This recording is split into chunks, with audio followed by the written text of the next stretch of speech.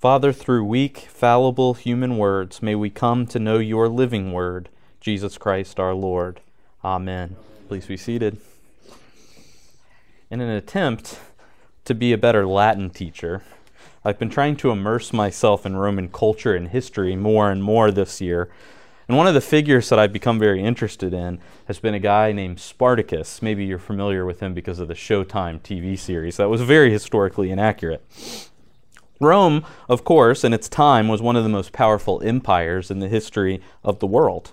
Many Romans, particularly those in the upper class, had slaves. And slavery at the time was different than what we think of when we think of American chattel slavery, but it was nevertheless not a pleasant experience for those who were enslaved. Rome was built on the back of those who were exploited.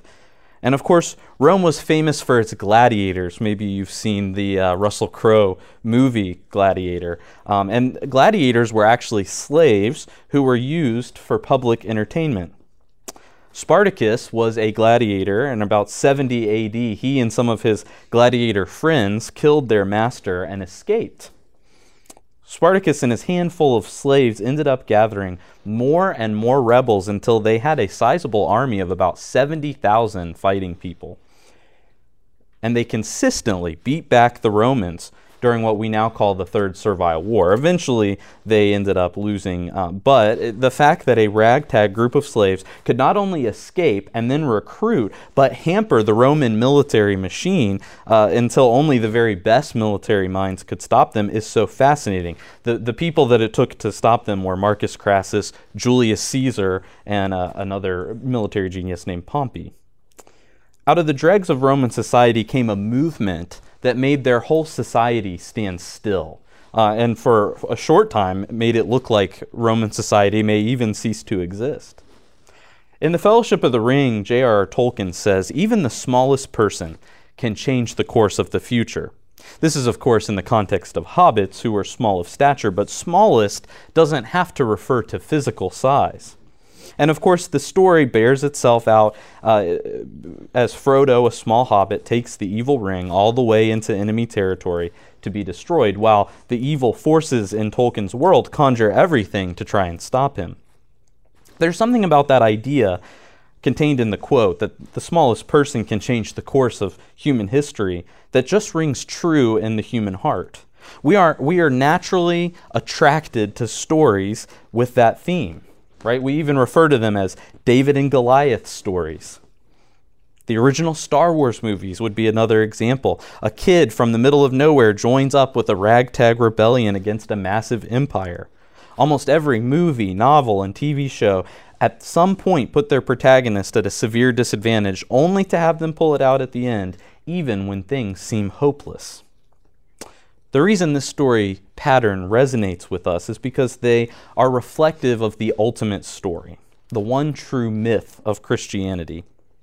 In our celebration of Christmas, of the Christian calendar, week after week after week, we dramatize this true story. And Advent, which is coming swiftly to an end, is the point of the story where things are dark, where we must consider the hopelessness of the human cause.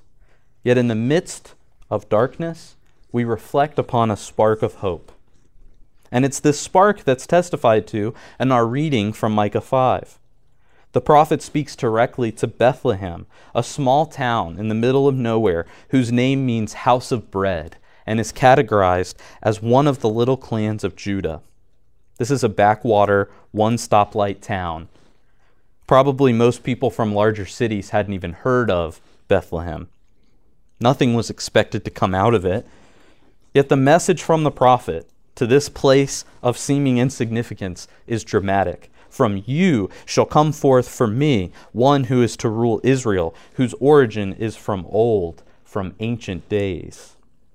Out of this insignificant place, God is going to bring the one who is to rule all of Israel. Furthermore, this ruler is going to stand and feed his flock in the strength of the Lord, in the majesty of the name of the Lord his God. And they shall live secure. For now he shall be great to the ends of the earth, and he shall be the one of peace. So this figure, coming from a place called the house of bread, is going to sustain and protect his flock, his chosen people, while establishing his reign to the very end of the earth and ushering in a time of peace. Out of weakness, God's strength shines through. This Micah reading finds its ultimate fulfillment in the gospel lesson from Luke, as it speaks to the coming of our Lord. Mary, the mother of God, goes to her cousin Elizabeth's home. Both women are pregnant. And when Mary nears Elizabeth, the baby, who's John the Baptist, leaps in her womb, meaning he's already doing his job of testifying towards Christ. This event causes Elizabeth to espouse what is now part of the Hail Mary prayer. Blessed are you among women, and blessed is the fruit of your womb. According to Catholic writer Thomas Howard, this is an appropriate way to speak about her because she alone was chosen for a cooperation with the Most High that went far beyond just bearing witness to the Word, as had been the office of patriarchs and the lawgiver Moses and the prophet. She was to bear the Word. And so then Mary prays the Magnificat, one of the great prayers in the history of the world and something that we pray at the daily offices regularly. Mary was probably very young. I think most scholars put her somewhere between the ages of 13 and 15. She's from a rural area, middle of nowhere, in a land that's occupied by the Romans. She had almost no political or social power. Yet somehow she becomes the vessel of the incarnation, the tabernacle of our Lord. And so she prays, "My soul magnifies the Lord. My spirit rejoices in God my Savior. For he has looked with favor on the lowliness of his servant. Surely from now on all generations will call me blessed. For the Mighty One has done great things for me, and holy is his name. His mercy is for those who fear him from generation to generation. He has shown the strength with his arm. He has scattered the proud in the thoughts of their hearts. He has brought down the powerful from their thrones and lifted up the lowly. He has filled the hungry with good things and sent the rich empty away. He has helped his servant Israel in remembrance of his mercy according to the promise he made to our ancestors, to Abraham and his descendants forever." The prayer is brilliant because Mary doesn't see herself as anything special, even though she is. Rather, in this moment where she has been recognized as the God-bearer, she pushes praise onto God for his actions. She recognizes the significance of his choice because he's selected a poor virgin from the middle of nowhere. Much like God came to Elijah in the soft whisper, he becomes incarnate for us in the midst of the mundane. It's not in the royal halls that Christ is born, but in the most lowly of circumstances. And in this regard, it anticipates the life and death of the Messiah. The God-man becomes rejected by the world, scorned, hung on a cross, proving Paul right in 1 Corinthians 1 that the means of God are often considered foolishness by men. For God's foolishness is wiser than human wisdom, and God's weakness is stronger than human strength. Martin Luther picked up on this in Thesis 4 of his Heidelberg Disputation. He says, "God's work always looks unattractive and appear to be bad. However, they are true, everlasting merits." God has a plan. He has a trajectory. There's an endpoint to his actions in space and time, and we see that endpoint at least partially illumined in our Hebrews reading. The reason Christ became incarnate in our world was inexplicably linked to the cross. His birth anticipates the tomb. In fact, there are small literary features about Luke's account of Christ's birth that point to his eventual crucifixion, death, and resurrection. In the Gospels, Jesus' birth and burial are treated literarily as parallels. At Jesus' birth, he's wrapped in linen bands, Luke 2:7. At his burial, he's again wrapped in linen bands, Luke 23:53. At his birth, they laid him in a manger, Luke 2:7. At his burial, they took his body and laid it in a tomb, also in 23:53. In Luke's nativity narrative, an angel makes an announcement of Jesus' birth to a group of shepherds who make a pilgrimage to Jesus' birthplace. Meanwhile, an angel announces the resurrection to a group of women visitors at the tomb, both of whom, shepherds and women, were on the fringes of society and made kind of odd, first responders to these divine events. From humble beginnings and through a seemingly incoherent death, Christ fulfills God's demand for a holiness that we could not provide on our own. By becoming incarnate, Christ engages in the most daring rescue mission of all time, fulfilling Colossians 2:13 through 14. When you were dead in trespasses and the uncircumcision of your flesh, God made you alive together with him when he forgave us all our trespasses, erasing the record that stood against us with its legal demands. He set this aside, nailing it to the cross. He disarmed the rulers and authorities and made a public example of them, triumphing over them. And so we find in the ugliness and the disgrace of the cross, the ushering in of a new era in human history, a time when God and man can have fellowship fully restored. And this restoration can only happen in Christ's once and for all sacrifice upon the cross. It is the sacrifice that the author of Hebrews discusses in our epistle reading for the day. The Old Testament law and sacrificial system had to be offered over and over and over again, year after year after year, by priest after priest after priest. But as the author points out, the sacrifices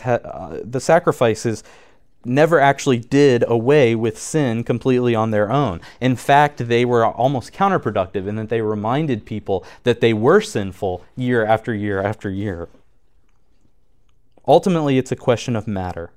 Perhaps a sacrifice can provide temporary cover from a sin, but it's impossible for the blood of bulls and goats to take it away permanently.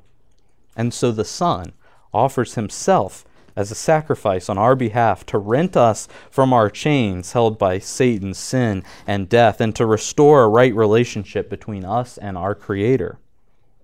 The author of Hebrews goes on to tell us he abolishes the first in order to establish the second. In our Anglican reading group, we're reading Vernon Staley's book, The Catholic Religion, and he summarizes what exactly this means about abolishing the first and establishing the second. The prophecies, types, and figures of the Old Testament find their fulfillment in Christ and the Christian church. The revelation of the Old Testament is completed in that of the New Testament.